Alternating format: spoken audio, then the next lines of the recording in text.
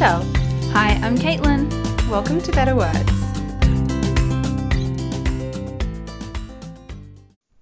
Hi, Michelle. Hi. Hi, everyone. And hello, everyone. Merry Christmas. Merry Christmas. It's Christmas Eve. I know, isn't it great? I always love saying Christmas Eve. I don't know why, but it's fun. So I think for this intro we could have a little bit of a chat, but I just really want to jump straight into this fun little thing that I've prepared for this episode in particular. Okay. So this interview, obviously, people will be able to see in the episode title and description. We're talking to Tara Eglinton about her book, The Long Distance Playlist. And as everyone probably knows, I'm in Australia and Michelle is in the UK. So I've made us our own long distance playlist for our friendship. Oh, that's really cute. I know. That's so cute. So I'm just going to, I thought maybe I'll just tell you the songs. I've only got like 10 songs or something. And then we can maybe just say a little quick thing about each song just for this intro. Okay.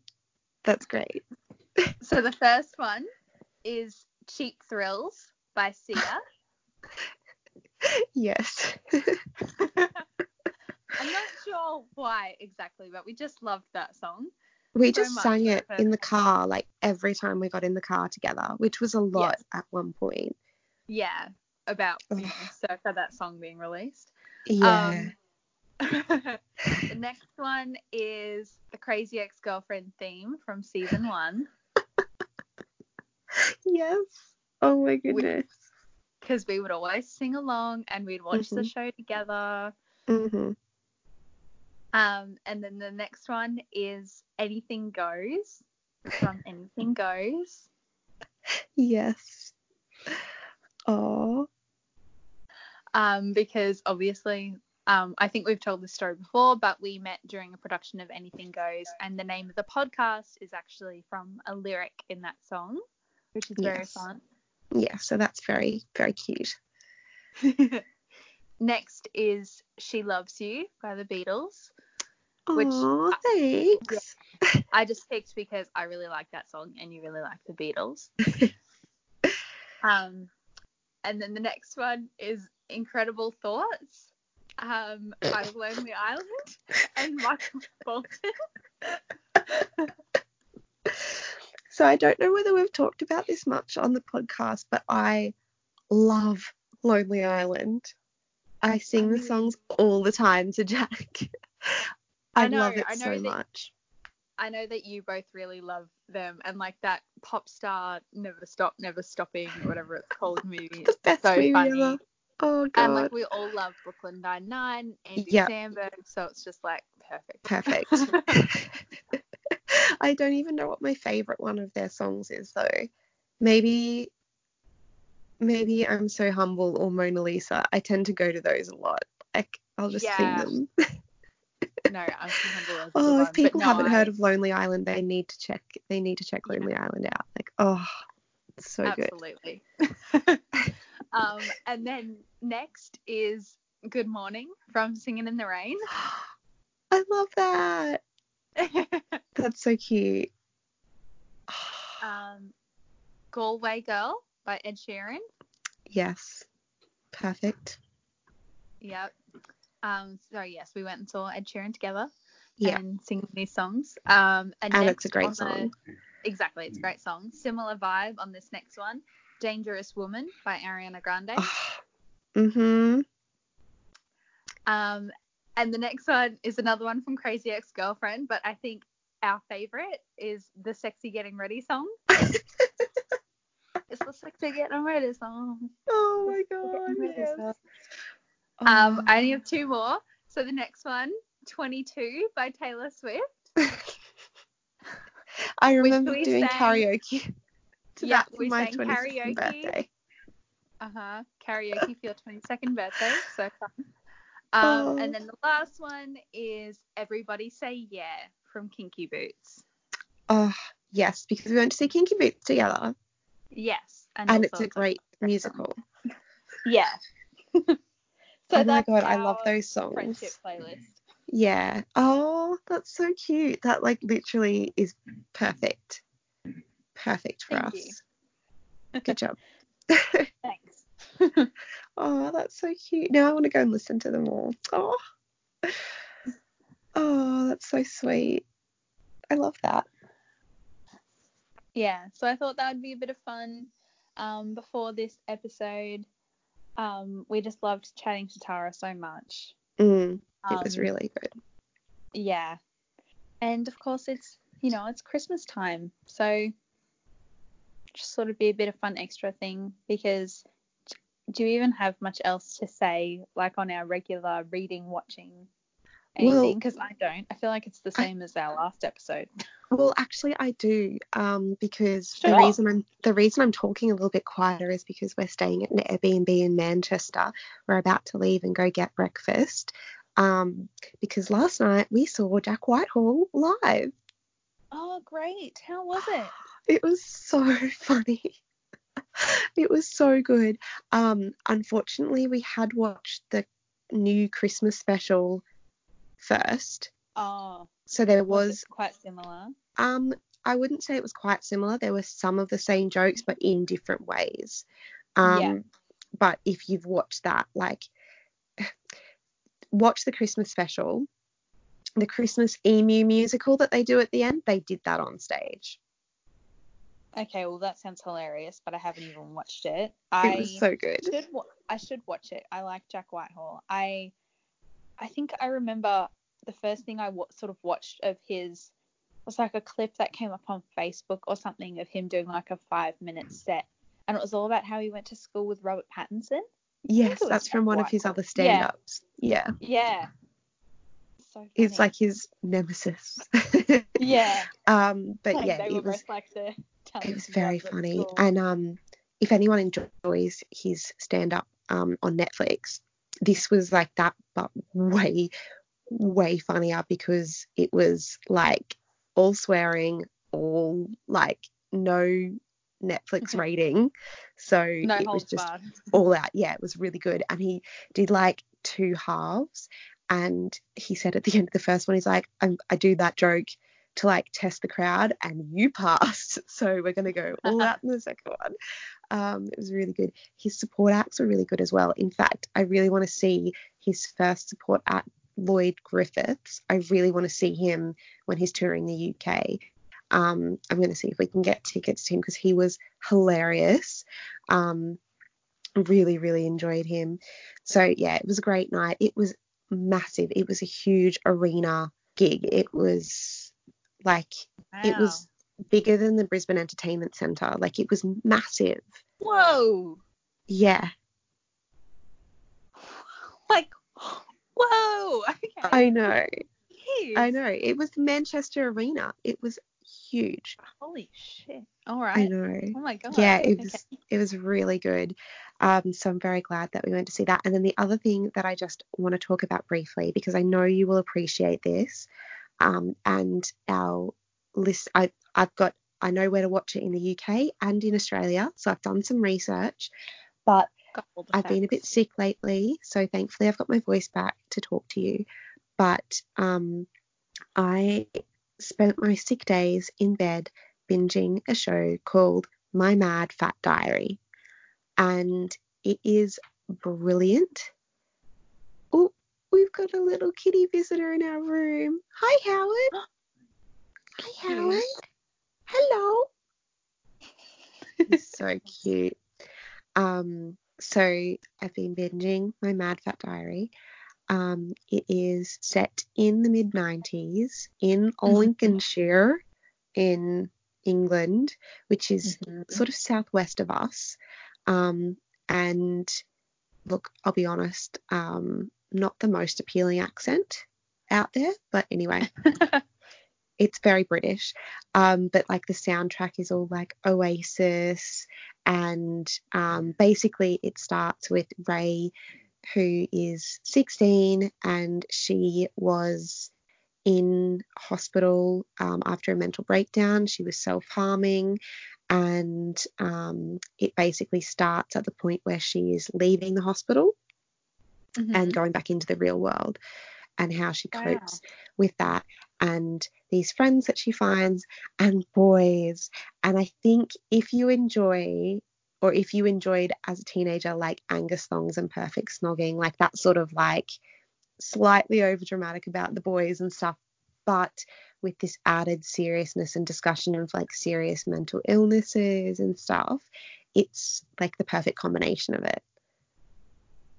Like it's really funny, but then it gets really serious and dark too, and then the soundtrack's amazing, and I totally have like a little bit of a crush on the guys that she fancies too. Like they're so cute, but in like a teenager way, not in a weird way. But I'm just like, if I was 16, like I would totally have a crush on him too. But okay, I just, because I've been sick too, I just was like, I don't want to do anything but lay in bed. I literally watched probably 7 or 8 episodes in one day. They're like 40 minutes. Like I just laid in bed watching it. But love a sick day. I don't have them very often. But the other thing, you know, there's lots of in here about body image and stuff. So Ray's overweight, and she has a lot of issues around that, which I definitely related to a lot. Like there's a point where she makes a decision that's like totally heartbreaking, because she'd rather do that than like reveal her body to someone who might fancy her. Like it's so heartbreaking, because that's what I would have been like as a teenager. So yeah, it's been like really touching, but then it's really funny too. It's hard to describe, but it's based on a book of the same name, I think, by Ray Earl, and that book is based on her own teenage experiences. So I kind of want to read the book now. I've heard her interviewed on podcasts before, and she sounds really interesting. So yeah, it's really good. It's on Stan in Australia, and so all episodes are on Stan, and then for my UK pals, it's on Channel 4 box sets. So you can watch it for free on that, and Stan is paid. So yeah, but I love it, and I know you will love it too. So please watch it and tell me what you think. Oh, that and I is finished getting Dracula. added to the watch list. You finished Dracula? I finished Dracula. Yeah. So I finished a classic. I feel like this is a momentous occasion for me. I loved it. I really loved it. I would go so far as to say it's maybe one of my favorite books now. It was really good. Wow. Oh, I'm so glad you enjoyed it. That's awesome. Yeah. Yeah. So I mean, it's completely unrelated to everything you've just said, basically. But I saw Frozen 2 this afternoon. Oh. It was so good. I was like, oh, is it going to hold up? Because the first one was like, it was really amazing, like, to see it for the first time. I remember seeing it for the first time. It was very good. The music is, like, so captivating. And Frozen 2 is the same. And it's just, like, a bit more of these characters that we grow to love. And I love that we get to see how these, like, you know, it's not just Disney princesses, you know, like, she's the queen. And it's not just, oh, will we get with the guy or whatever. Like, we see Anna and Kristoff like in a relationship, and he's trying to figure out how to propose. So cute. Aww, that is cute. Yeah. It was really great. To ask, and yes, are you gonna go see Cats? I can't make up my mind, honestly. Oh my god. I can't make up my mind. Please save your money and buy a book instead. It looks horrendous. I really don't know. I don't think I would go see it in the movies, but like, I am so curious. I know, but don't make it a box office success just because you're curious. It's terrible. I know, right? But that's what's going to happen. Everyone will be like, eh. I just can't believe that the cast that it's got, no one was like, you know, guys, please stop. Well, no, because don't do this. In theory, it's a good idea. In theory, it's a good idea. If they wore face paint and costumes, good idea. Yeah. CGI is what ruined it. Yeah, I mean, and the CGI boobs, like that just, I still can't get my head around that. I've loved reading the reviews though. Yeah, it's so funny. The scathing reviews. Yeah. I think the confusing thing is that they crawl around like cats with their tails wagging, but then they stand up and tap dance, and it's like, be one or the other, don't be both. Yeah. Yeah. Yeah. Exactly. Anyway. It's, yeah, absolutely insane. So go see Frozen 2 instead. Yeah, I can totally recommend Frozen 2. Very good. I really enjoyed it. I'm so glad you enjoyed it. So that was like my one of, Christmas movie tick. Mhm. Counts as a Christmas movie because of snow. Because of snow, yep. I don't know. Anyway, so Merry Christmas, Michelle. Merry Christmas, everyone. Merry Christmas, one and all. Thank you for being with us this year, even though it's been a bit, we changed things up, and we appreciate you sticking with us for it. And we will be back in the new year. This season is running until about March. Yeah. Yeah. So we appreciate you joining us for that. Awesome. Now, we appreciate you enjoying this episode and this interview. Enjoy.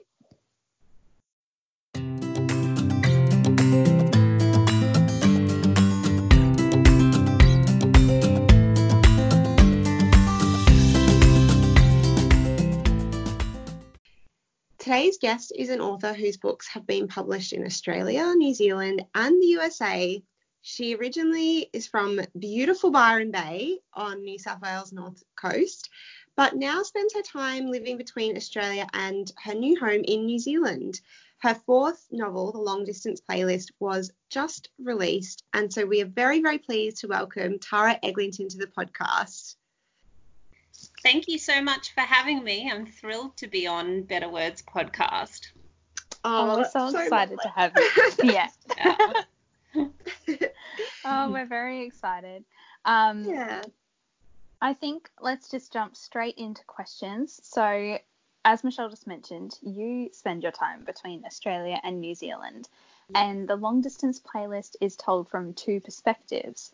Taylor lives in New Zealand and Isolde in Australia. So please tell us a bit about why you wanted to have them in different countries.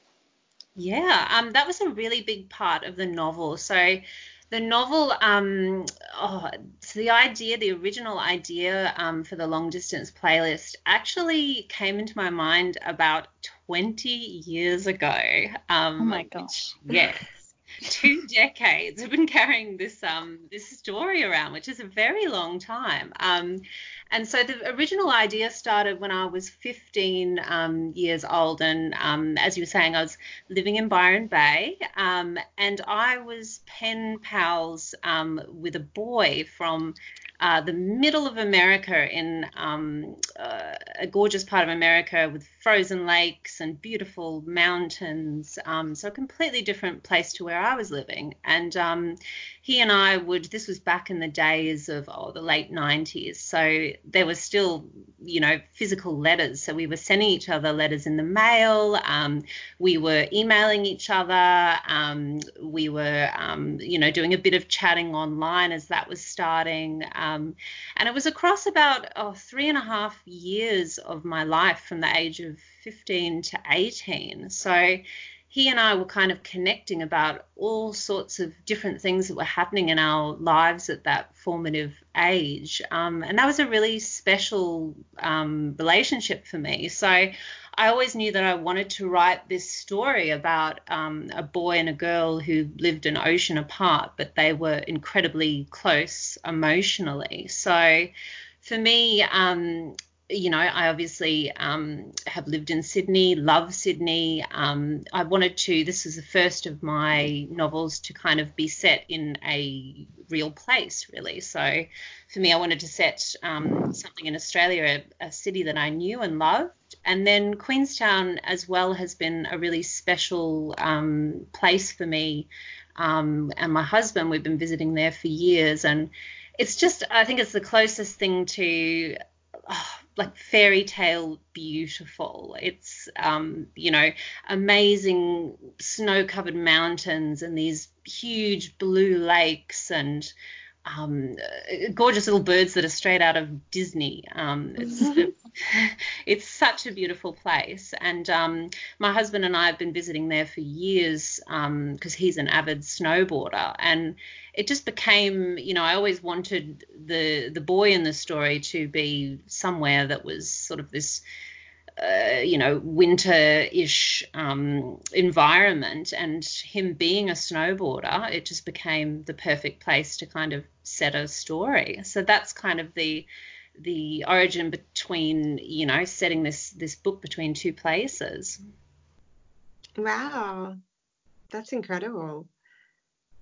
I love that. I can't believe it was inspired by a real pen pal. Yeah. Now I look back, like, it's really cool. I'm going to be sharing some more about, the real life inspiration behind the book on socials soon. Like, I think it was 2 days ago. So I've kept all the letters that he sent me across the years, and I've still got like the physical letters, and it's amazing. Like, I took them all out, and there's postcards, and there's I even had printed emails of some of the special like emails that he'd sent me that I once upon a time, before you had your phone to just bring up your emails, back then you didn't. So you had a special email, sometimes you'd print it out and you'd carry it around with you. I'm showing my age now, but and I had photos, and he'd sent me drawings, and because we'd exchange things. He was big on art and design, so he'd send me his drawings, and I was sort of writing some short stories and songs and things like that back then, so I would send those to him. So yeah, it's been really cool to actually, pull all of those out and look over them. It's like this sort of a bit of a time capsule. Yeah. Yeah. Gosh, how special. That's amazing. So how did you get him as a pen pal then? Was it like a pen pal scheme, or did you know each other some other way? It was really odd. So I had a family member who had met his father, and for some reason, I think because of his last name, this family member had thought that they had had a connection in the past, and they got talking, and they said, I've got there's a girl this age, and he said, I've got a boy this age, and my son is like he's fascinated by Australia. He's always wanted to travel there. I'm sure why don't they say hello? So I think it started with, this phone call, and then I got this letter, and this was back in 1999, and 15-year-old me, I was like, I remember him saying, what are your interests? What are you passionate about? Like all these really interesting questions in this initial email, and he's like, you barely know me, but I'd love to sort of start chatting. And yeah, that's where it started. And it's quite amazing to, over time to share all sorts of things, like same as Taylor and Isolde or Izzy in the book. There were big things, often difficult things that were happening at that particular age when I was a teenager, for him and for I. So, quite often we were confiding in each other about quite deep stuff, and this connection with somebody who was, a very, like, what, a 16 hour plane ride away from me or something, but to feel that close to somebody was, it was a really special connection. Could you, did you tell him things that you wouldn't tell other people because he was so far away? Or do you think that was one of the reasons why you felt that you could just be completely honest, because maybe you probably thought, I'm never going to meet him either? Probably, yeah. I remember, obviously, it was kind of a very different kind of time back then in a way, because, you had your world that was, you're a teenager, you're at school, you have your friends, you have your social circle there. It was very much centralized. It's quite different to now where, with social media, you're connecting with lots of different people all the time. So yeah, it was kind of this thing of maybe there were very deep things that I didn't feel comfortable sharing with the people in my immediate, circle, that, I was able to confide in him. I think a lot of the time I was very shy as a teenager and just very quiet, and I was hopeless at talking to boys at the time, like just absolutely hopeless. I'd just go red. I wouldn't know what to say. Like, it would be 3 days later and I'd think of the perfect response. And to be able to, to write, for me, I'm a lot more, I'd say, coherent. Like, my thoughts are a lot clearer on paper than they ever are verbally. So, I felt like I was able to kind of perfectly capture how I was feeling or what I was thinking by writing. Yeah, absolutely. I feel you there. Yeah, I really think you're right. And I think that a lot of people still have very similar experiences, and honestly, it's easier to have relationships like that now and friendships like that now with the internet and with social media. Which is something I really loved about Taylor and Izzy's friendship, because it exists almost entirely online. And I think even when people live closer to each other, friendships and relationships now do have a large, like, online or digital element. Absolutely. So why did you want to explore, I guess, like, that side of, like, a modern relationship, and, like, with the pen pal thing? Yeah. They're sending pictures and videos and everything like that. Yeah, for me, I guess, this experience as well, I guess I moved from Byron Bay about 10 years ago now, and came here to Sydney, where I think, I had no family. I think I had one or two friends. Like, I didn't have a lot of connections here. I came here after university to obviously, get myself ahead in my career and so forth. And, a lot of the ways that I was communicating, and especially in this last 15 months that I've now been in Queenstown, away again from a lot of the connections in my life, I was very much using things like, Instagram direct messages, or, Facebook instant messenger, or email, or Skype. Like, they've been my primary forms of connecting with, some of the most important people in my life. So for me, I really wanted to tell this story in a modern way, and in a way that kind of felt really natural for our time. Yeah, and I think it is. I mean, reading Long Distance Playlist and thinking about how many, late night conversations I had with my friends on my phone when I shouldn't have been on my phone in my bed. and and now, of course, everyone knows Michelle's in the UK. I'm here. Mm-hmm. Our entire friendship now exists online because we're on different continents. Yes. And I also recently moved to Sydney, so it's the same with the rest of my friends and family. Yeah. It's a much larger element of some of our friendships than perhaps most of us would like to admit. Yes. That it's, sending messages or texting or tagging someone in a meme on Facebook. Yeah, exactly. Like, I'm thinking of you. Here is a meme I know you'd enjoy. That's such a huge part of friendship, of my relationship with Jack. Like, that's how you know someone cares. Yeah. And I love that about, some of the things that I would get tagged in. I'd wake up in the morning in Queenstown. This was in the early days when I felt like I knew nobody, and I was still very homesick, and you'd see something like this and, be something hilarious, and it would just brighten your morning. So I love that about, our world now.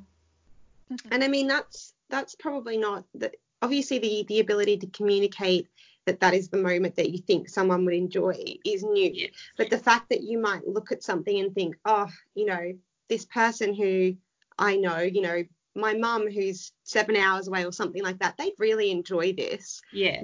And you have that moment where you think about them. At least now you can sort of share that with them and let them know that you're thinking about them. And I think that's really sweet. Yeah, absolutely. Like, very special thing. Yeah. So obviously you've already touched on this a little bit, but do you want to go into a little bit more detail about, how moving overseas did actually influence the novel? Because like you said, you've had this idea for a while. So how though did, actually moving to Queenstown, having those experiences impact writing this novel, and do you think that's going to have a big influence on your writing in the future? Yeah, no, it was really interesting. I started writing the novel in 2017. So I'd been visiting Queenstown for a good couple of weeks every single year for a good 5 or 6 years before this. So, a lot of the places in the novel, down Queenstown, by the lakeside there, or out at Jack's Point, where Taylor and his best friend Finn go golfing, or Cardrona ski field where my husband and I spent days and days and days hanging out there. Like being able to really immerse yourself in these places, that absolutely, like I really wanted to bring to the book that kind of sense of wonder that Taylor has being a snowboarder, that he absolutely loves being in the mountains and the magic of the mountains, and I think New Zealand as well, just it is, there's so much of it that is untouched, that is the natural world and the environment and the landscape. It's breathtaking. Like for me in itself, it's almost like a character in the book, I guess. And when Taylor and Izzy are able to experience it together. So I was obviously writing the book, did the first draft here in Sydney, and I had some trips over there that I had done for research and so forth. And then the really magical thing was I sort of had handed in the draft that had come back to me, and I needed to do some work on structure and refining the novel and so forth. And at that time, we had just moved over to Queenstown. So for me, being able to be there and sitting at my desk and looking out at these amazing mountains and, again, visiting all of these spots, and these spots from the novel becoming part of my everyday life, really magical. And I hope that that's kind of, the sense of the place has infiltrated the novel. Fingers crossed. So then how did you find writing not only from two perspectives, but two different locations and swapping between them? I loved writing between two perspectives, actually. I'd done a little bit of that in my previous novel, My Best Friend is a Goddess, which was about two girls. So it was about female friendship. So we'd sort of seen a story told from both Emily and Adriana's point of view. And, with this other novel, it had actually started out with quite a few more voices in there and so forth, because you've got, in the novel, you've got text messages between, say, Izzy and her best friend, and, Taylor and his best friend Finn, and you kind of get this interaction, and Izzy and her sister and parents and so forth. So it had actually been more voices, and I really loved kind of writing. I found Taylor's voice was the one that, when I was first drafting the novel, it was incredibly strong. Like whole fragments of him talking and so forth. I'd be doing other things and it would pop into my mind, and I'd have to, I'd be doing something else, I'd be at work or out and about, and I'd have to scribble it down. I loved that. And with Izzy, like a lot of her character kind of came as the novel progressed. I sort of knew she was this very, very dedicated ballerina, and she was hardworking and she was focused. But yeah, a lot of her personality sort of felt like it was being excavated or something like that as I was writing. It was very interesting. So I loved, it kind of shows you, I guess, what's going on between the two as well, because you get to see both sides, if they've had disagreement about something, you're kind of seeing his take on it and her take on it. So yeah, I loved that part of writing the book. I do love it when there's two perspectives, because then you're like, oh no, something happened or whatever, and like one of them is like all worried about something or whatever has happened, and then you swap over to the other one and they just like completely on a different playing field, and you're like, oh, they're worrying about nothing, and it's so like, I mean, if only we could do that in real life and get some insight into what other people are thinking. I love that. Yeah. That's all right. And how did you go about actually creating the playlist too? How did you decide what songs to include, and did anyone help you at all with that, or was it all you? It was an interesting one, actually. I was creating it as I went. Like, I obviously knew that like playlists are a big part of the book, and I kind of knew that it was going to be a big part of the book, you know, from the outset. And I found I was in my Spotify, so Spotify was a huge part of like my writing process, particularly in the first draft. It's almost like a weird thing of, I would have my Spotify on Discovery, and it's almost like I would hear a song and I would be thinking, this is perfect, like for this book, this is the sort of feel of the novel. So as I was going, I was sort of, I think I called it like book in progress or something like that. So I was just adding songs, you know, here and there to that and sort of pulling it together.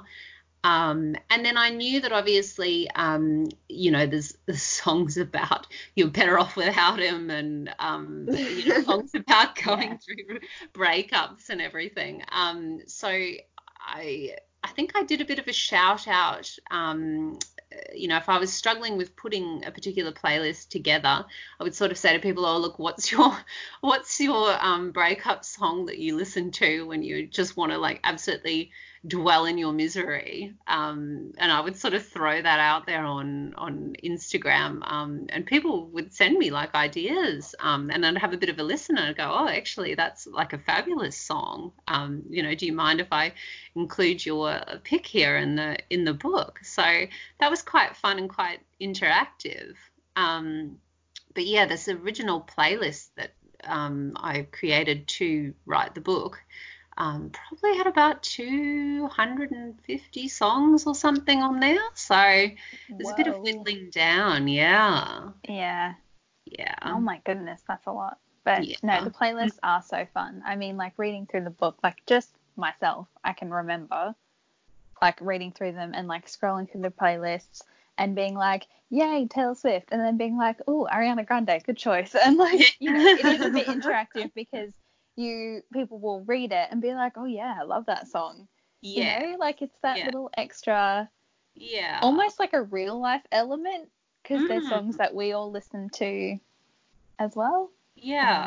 And music's such a big, you know, part, I think, of most people's lives. You know, your soundtracks to different things and moments in your life. So yeah, it's really cool to be able to actually share that in the book. And then we've got an official Spotify playlist that my publicist has created that accompanies the book. So I'm so excited to be able to share that with readers as well, and sort of have the fun of knowing that they could be listening along to particular playlists at particular points of the book. Yes. It's so fun, and we will absolutely be linking that playlist now in the episode description and in our show notes, so that people can listen to the awesome songs you've chosen. Oh, wonderful. But I have like a little quick question about this. Yes. Because something that just popped into my head when I was maybe like halfway through the novel and thinking about playlists and like what songs remind me of books and all these things. And did it ever occur to you, or has anyone else ever told you that just like, so Taylor is a snowboarder. Yes. Izzy does ballet. Yep. It's kind of like Skater Boy by Avril Lavigne. That is true. And, you know, I listened to a lot of Avril Lavigne when I was about 18 years old in my last year of high school. maybe it's infiltrated. Subliminally. Yeah, it's just like, it's just in your brain and you didn't even realize. Yeah. Yeah. No, I mean, that's a great song, obviously, but I was, like halfway through and I was like, yeah, she does ballet. And I was like, snowboarding, it's like, it's skateboarding just on snow. Like, no, it is. Absolutely. That's how they, that's how it's kind of described. And a lot of the snowboarders skate as well, so that is so funny. And yeah, good pickup from that. I hadn't noticed it. There we go. Actually, fun fact, Jack has just bought a one-wheel skateboard, electronic skateboard thing, but you ride it like a snowboard. It's basically like snowboarding, but like not on the snow. On land. Oh, wow. Well, I mean, technically you're on land when you're snow is on too, land, so. Of course. Yeah, like that's, I was going to say that, and then halfway through I was like, no, that's not the right thing. Snow is on land. It's not surfing. Cool. I guess it is also like surfing, but yeah, I've had a go on it, and it's very tricky, but yes. So actually on the topic of skating and snowboarding, let's have a chat about Taylor. So he had a snowboarding accident before the novel starts, in the land before the novel starts. Can you tell us a little bit about that and about why you wanted to sort of include that theme in the novel? Yes. Yeah, no, this was a really important part of the novel, and a really something that's very close to my heart as well, his story.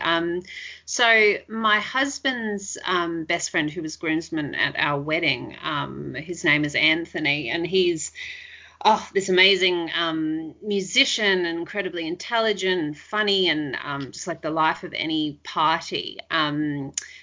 So we're very close, and he's also like Taylor, a below-knee amputee. So it was, for me, writing about Taylor's story, I kind of, from being, I guess, seeing the scene of novels and how important, the own voices novels are, and how important, representation is as well, of disability. For me, I really, really wanted to be able to, get as much as I possibly could, about the reality and sort of the challenges and the things that, Anthony had been through.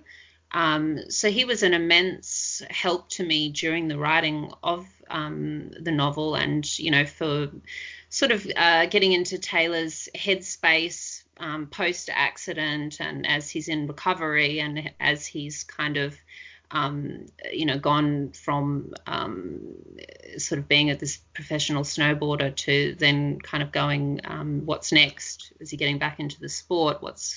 Where to kind of from here? So, Anthony was amazing in terms of, I had a lot of questions. I had a lot of things I really wanted to know about, both, in terms of, let's say, prosthesis, from, conversions of accelerators in cars, all sorts of practical things, as well as, the emotional landscape. So, he was absolutely amazing at helping and giving input into the book. That's so wonderful. Yeah, no, I felt, and then for me, I guess as well, like, it's to sort of pop that representation into the book. That's a really important thing, because I know that there'll be other people reading it who have had similar experiences, or, maybe people who haven't, who then go on to learn more, about that particular disability, or about, the incredible adaptive snowboarding scene, which was amazing to research and to learn more about these athletes, from all around the world, and Australians, Americans, Canadians, like men and women, like just incredible athletes. Yeah. Yeah, I mean, He's a wonderful character, and I think it's really nice to hear that he's sort of inspired by a real life friend. Yeah, I think that's really beautiful. Yeah. Thank you. No. And he must enjoy that too. Like, did he, enjoy the process of collaborating with you on that and like giving his input? What was his response when he read the final copy? He's actually yet to sort of read the final version. We've got a copy going out to him this week, which is very exciting. And obviously, like, readers will see in the back, a little bit more about him and the acknowledgements and everything. But yeah, no, I mean, he was amazing. He was. I was in Sydney, and again, he was at a distance. He was in another. He was in Adelaide at the time, and sort of. We would have these conversations on the phone, and he was amazing. Like, he would sort of be, look, there's no stupid questions, because sometimes there would be things that I would just, as a writer, I guess you want to try and be as truthful and as sensitive and as in depth as you really can, learn as much as you can. So yeah, he was kind of no holds, no bars held on that, which was I'm very thankful to him. Yeah. Oh, lovely. Yeah. See, sometimes we're on the same wavelength entirely. Yeah. Oceans be damned. Yeah. So, Tara, the Long Distance Playlist is your fourth novel. So do you kind of feel like a publishing pro now? Was there anything that was a bit different this time around, or, I suppose lessons learned from the last three, or anything that you've implemented as you've continued to publish books? I feel so lucky to be on my fourth book. Like, I think, as time goes on, and I think back to when I was 15 years old, and I imagine going back in time and telling 15-year-old Tara, like, you're going to be doing what you used to imagine. You used to adore reading and adore all you thought about was books and authors and everything. So I just feel so lucky. But it's been a really amazing. I first published my first book in 2012, and I was very green. I'd come out of publishing, and I'm sure we'll talk a little bit more about that to come. But I was learning all about the particular scene, and I didn't know anything about what awards were what, or what organizations were what. A lot of my learning has come in the years since, and I've been really lucky to publish with HarperCollins and to have an amazing publisher, Lisa, who's really, she's been with me since the beginning, and I've had incredibly positive experiences with the editing process. I'd say every single novel is different, and it's different in its challenges, and sort of like with my third novel, I found that the toughest one to write. I'm not sure if that was because it was a more perhaps some of the themes were a lot darker or sadder, or that particular novel, I'm very proud of it, but it was a lot of blood, sweat and tears. Whereas with this fourth novel, I just loved writing. I loved escaping into the world of Izzy and Taylor and beautiful Queenstown, and amazing. But I had different with this one. I had a different editor for the first time, actually. I had the same editor for books 1, 2 and 3, and then I had a new editor called Alex for this fourth one, and she was amazing. Like, I tend to write long novels. I cost myself a lot of work. My poor publisher, I'll hand Lisa like a novel of 150,000 words, and they're meant to be 100,000 words. So that's a third of the book that usually ends up getting culled out of it. So yeah, I tend to do a bit of editing, remove words, but then that editor that will take my book, so Alex, in this particular scenario, she was just really incredible at recognizing the story that I wanted to tell, and the things that I felt were really important to include in that, and the feel of the novel. And I've just felt really, really lucky to have her guiding that edit, and the whole team there at HarperCollins. Like, I just, it's never easy to see, to get back your novel and to have marks all over it, and you suggestions on all these things to cut and to change, and you kind of go through this process of going, okay, let's have a look at this again, and but they make your novels so much better, and I'm really, really lucky to have amazing editors and team at Harper. So yeah. I mean, I've never Wonderful. edited a novel, but I actually love the process of being edited professionally. Like, I feel like it pushes you, because I'm such a nerd and I'm like, oh my God, I'm such a people pleaser. I want to do the best. Yeah. Working with an editor is really fun, because you're just like pushing yourself to do the best possible thing. And I just really love, like, that's the points where I felt like I've learned so much. And when I look back on my writing in general, any advice I give to people, is often what I've learned doing that stuff. So yeah, I am a total nerd like that. Yes. And I think, like, exactly what you say. Like, I feel like as time has gone on, I've become, so much more trust in that process, and I can really see where they see it with fresh eyes, and they really know what they're doing, and to see, for me to go back and have a look at the novel as it was originally at the end of, when was it, start of 2018, and then to look at the novel now, they've done an amazing job. Amazing. Yeah. Well, so have you. Congratulations on the new novel. Oh, obviously a lot of work from you as well. It's a whole team effort, but you've done the hard yards.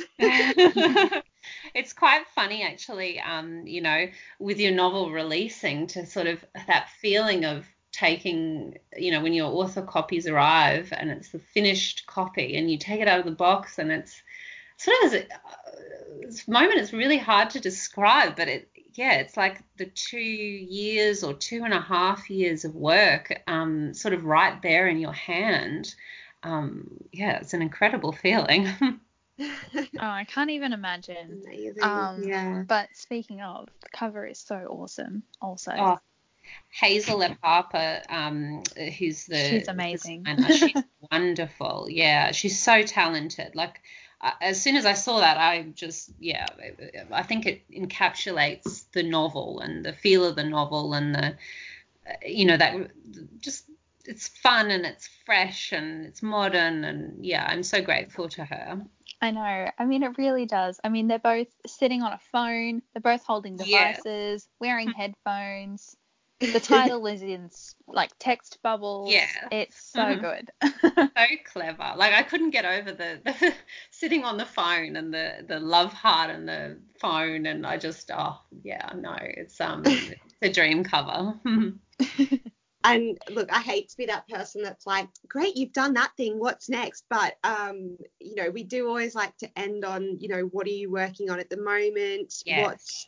Are you working on any other fiction projects, or is it just all release focused at the moment? At the moment, it's release focused. I kind of, because I work quite intensively on the novels, and I'm balancing the novels, writing of the novels usually with, I also have like a 9 to 5 as well. So in those particular intense times when I'm doing the drafts and doing the edits, I'm often, I'm a bit exhausted mentally after kind of doing them. I like to take a bit of time and refresh. And my father's an artist, so I kind of grew up seeing this process of him. He would work ferociously at a canvas, and he would be just all the time like incredibly focused, and then he would finish that particular project, and he would always take this time to kind of absorb other art and get new inspiration. And that's kind of what I do as well. It's that time of letting my brain kind of percolate, and I take in other forms of art, whether that's paintings or music or movies or TV series. Like you just never know kind of what's going to start percolating in your brain and ticking away there. I'm really excited to obviously want to start working on something new again, another YA. I love writing YA. And sort of two ideas that I'm tossing up at the moment, but I'm kind of seeing which one I feel most passionate about, or which one can kind of be fleshed out to be enough of a story, and enough to, that I feel that my readers would enjoy as well. So I hopefully next year I'll have some more news on something, a new book, fingers crossed. Oh, great. Well, then we won't pry too much on what those ideas are. We do try and be like, just tell us sometimes. Yeah. Oh, I always want to. I'm terrible at keeping secrets to do with books. I know a lot of people sometimes when they sign novels, they're like, oh, I've signed a new YA book and it'll be out and more details later, and I'll just want to give the whole synopsis and tell everybody. I've just signed it. It's unedited. You can read it here. Yeah. And I feel that you feel alone with it, and I just want to share it. I just want to share the world with everybody else, so I can hopefully have fun with it. And so it's very, very hard for me to keep my mouth shut about things. I feel you on that so much. That's some of the fun of it sometimes. Yeah, absolutely. Oh, yeah. Well, I think that's probably a good note to end it on. Thank you so much for joining us today. It's been an absolute pleasure. Thank you so much for having me, and thank you for the fabulous questions, and it's been just wonderful to talk to you about the new book. Thank you. I'm honoured to be on the podcast. We were honoured to have you, Tara. Oh, thank you so much, Caitlin. Thank you, Michelle. So, Tara, the book is out now, so everyone can go and find it in their local bookstore. Is that right? Yes, in Australia and New Zealand, out now. So, happy reading to everybody. Oh, wonderful. And where can people find you online? Yes, so they can find me on Instagram, on Twitter, on Facebook, all under Tara Eglington. Perfect. And we are going to pop a link to the Spotify playlist, the associated playlist from the book in the show notes, so people can go and listen along to that, which I think is, I just love that. It's so good. Yeah, no, that's wonderful. Excellent. Well, thank you. And we never know how to end this. Yeah, thank you so much. Bye. Bye. Thanks for listening to this week's episode of Better Words. If you enjoyed it, we'd love it if you left a rating or review on iTunes. It really would mean the world to us. And you can also find us at our website, betterwordspodcast.com, and on social media at betterwordspod on Facebook, Instagram and Twitter. Bye! Bye!